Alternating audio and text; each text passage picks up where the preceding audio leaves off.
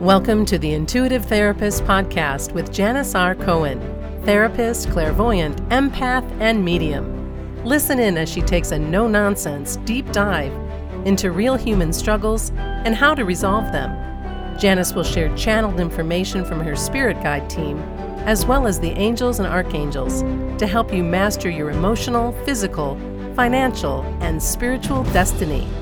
And now, Janis R. Cohen. Hey y'all, this is Janis Cohen, the Intuitive Therapist here on the Intuitive Therapist Podcast. Hello to another week. So here's a question, and it may sound corny, but it's really kind of not, because today's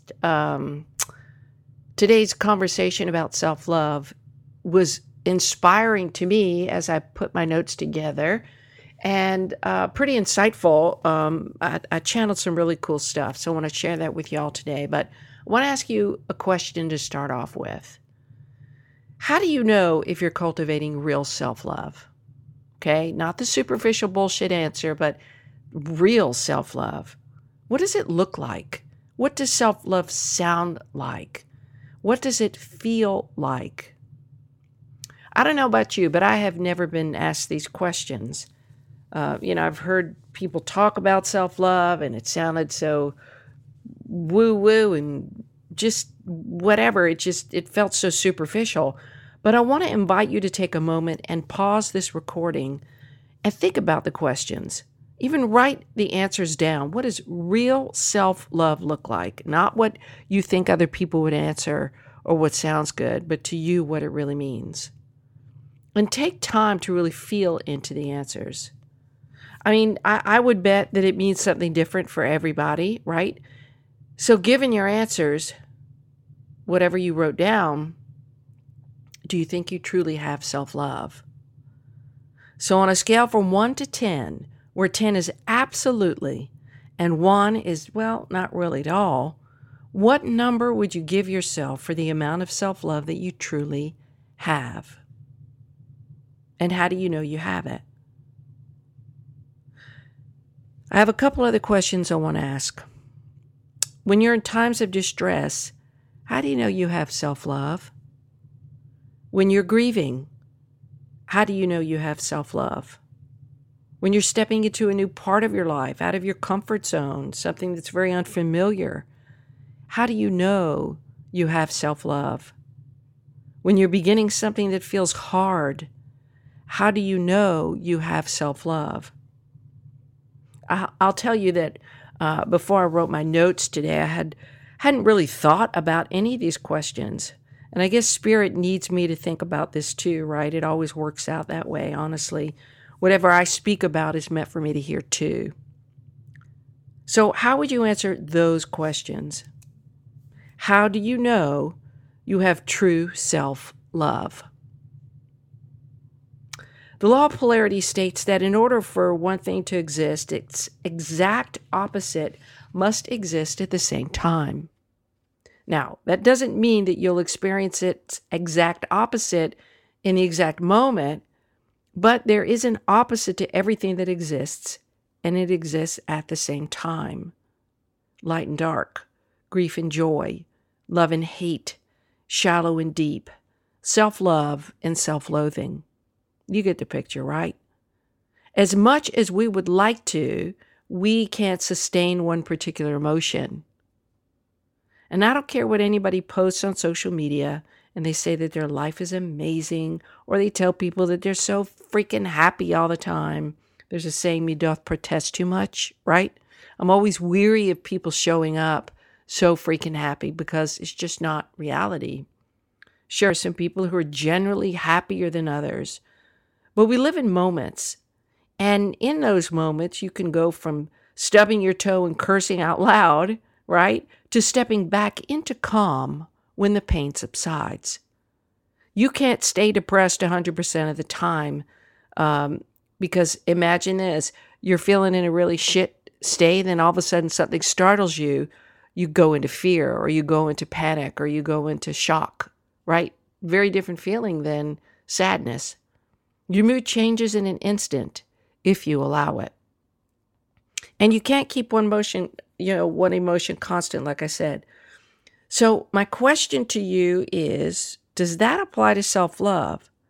Is it true that you can't keep self-love constant? Let me let you in on a little secret about self-love and how consistently you can feel it. In my opinion, you can have self-love almost 100% of the time, and maybe even 100% of the time. How? Let's talk about that for a minute. Okay, if you remember the title of today's episode, Self-Love Without This One Thing is Useless, I'm going to tell you what that one thing is. And here's that one thing that if you practice it, you can honestly say that you have self-love 100% of the time. It's just not going to look like what you think self-love would look like. A lot of times people think self-love is this woo-woo, happy, praise myself, life is good rhetoric. That's not what I'm talking about today. So, yes, it's important that you love yourself and regard yourself positively, but to do that, you truly have to analyze and be critically aware of how you think, feel, and behave in order to truly practice self-love all the time. Is this making sense? So why do I say that? Because self-love without awareness is useless. That's the one thing. If you're not aware of yourself, then all this yada, yada, yada, I'm happy, I'm this, I'm that, doesn't mean anything because you're really not tuned into who you are. And if you're not accountable to yourself with all of these things, how you think, how you feel, how you behave, then you're only doing a half-assed job at self-love. It's just superficial, in my opinion. You see, a cornerstone of having self-love is having enough compassion to analyze yourself, to analyze your thoughts, your beliefs, question them, question your choices, decisions, and all of that. And they are, in my opinion, mutually exclusive: self-love and accountability. One cannot exist without the other. You can't have positive self-regard without having self-awareness, a critical sense of self-awareness. And when I say critical sense, I don't mean a negative sense. I mean a sense that is willing to question and look at and go deeper. It's impossible to have self-love without self-awareness. And you have to know who you are, what you do, how you think, why you think, what you think, how you feel, what you believe, and why you believe and behave the way you do in order for you to truly love yourself. The kind of self-love I'm talking about isn't boastful or pretty or looks good on social media. It's some real shit. And I fully believe in speaking highly of yourself, seriously. Not to garner accolades, though. That's a whole different motivation. But to humbly share your positive self-regard. For example, when I talk about my work, I have a certainty about my skill level. I truly believe that I am outstanding at what I do. And that's because I have 30 years behind me. And I have a whole history of being able to help hundreds and thousands of people. So it's earned, right? It doesn't come from my ego. It's earned, right? So the kind of self-love I'm talking about is a kind that welcomes introspection and kicks your ego to the curb.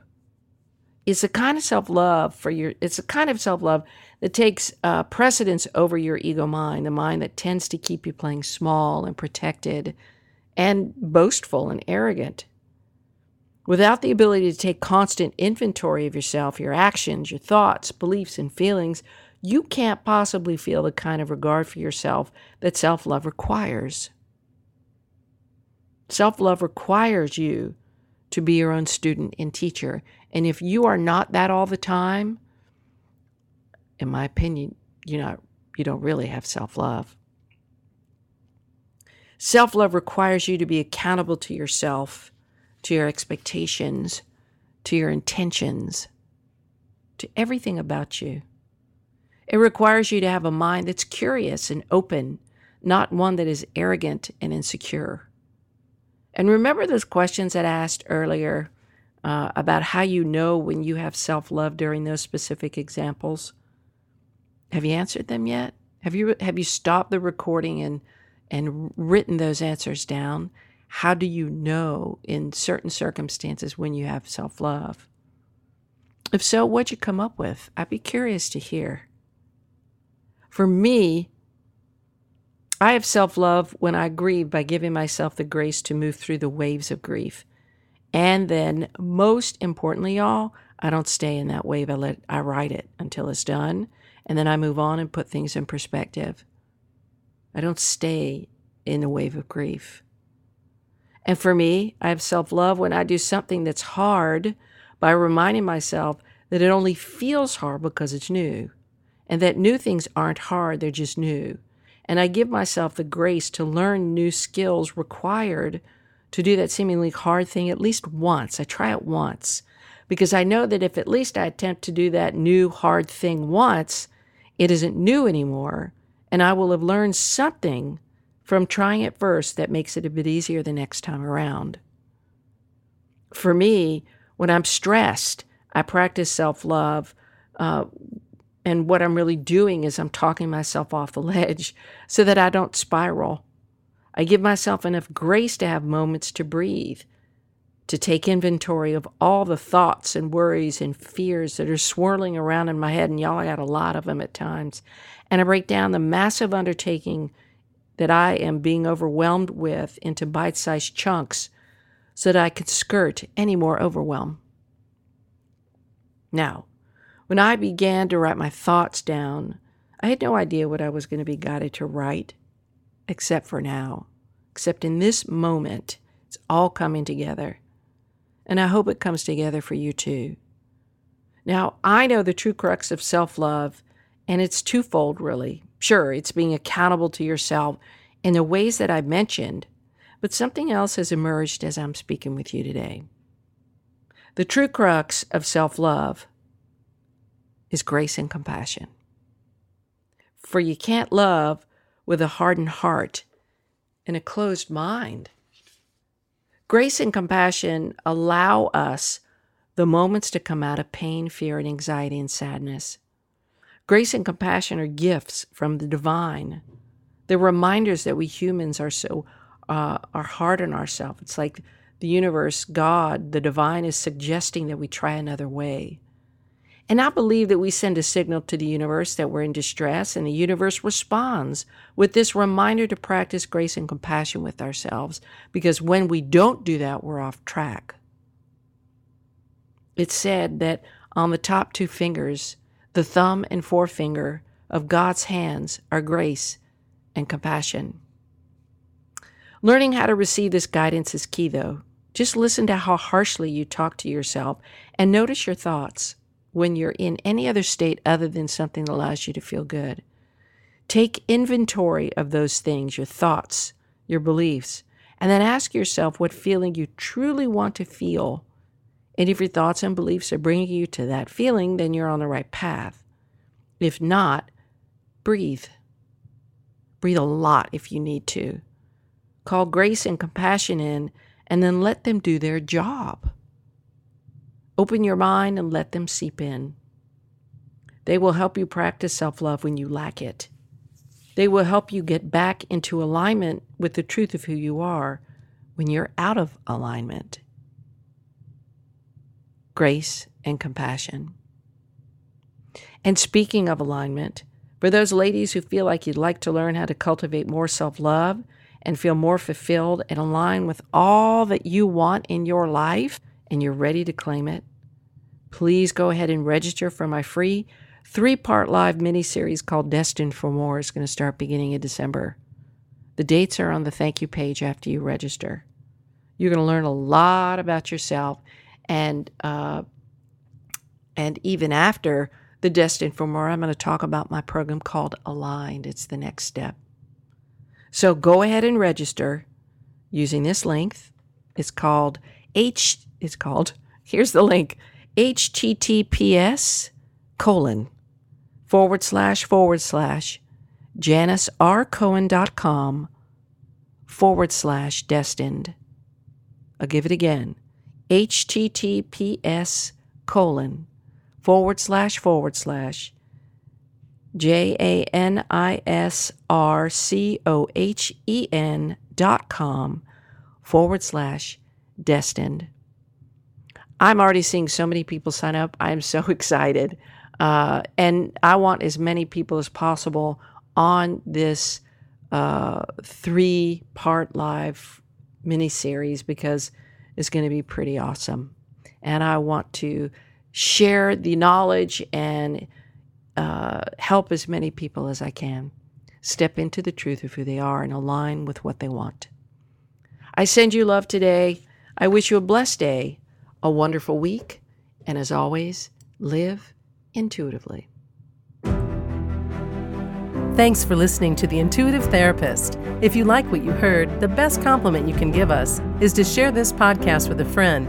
And be sure to give us some stars and a favorable review at Apple Podcasts or wherever you listen in.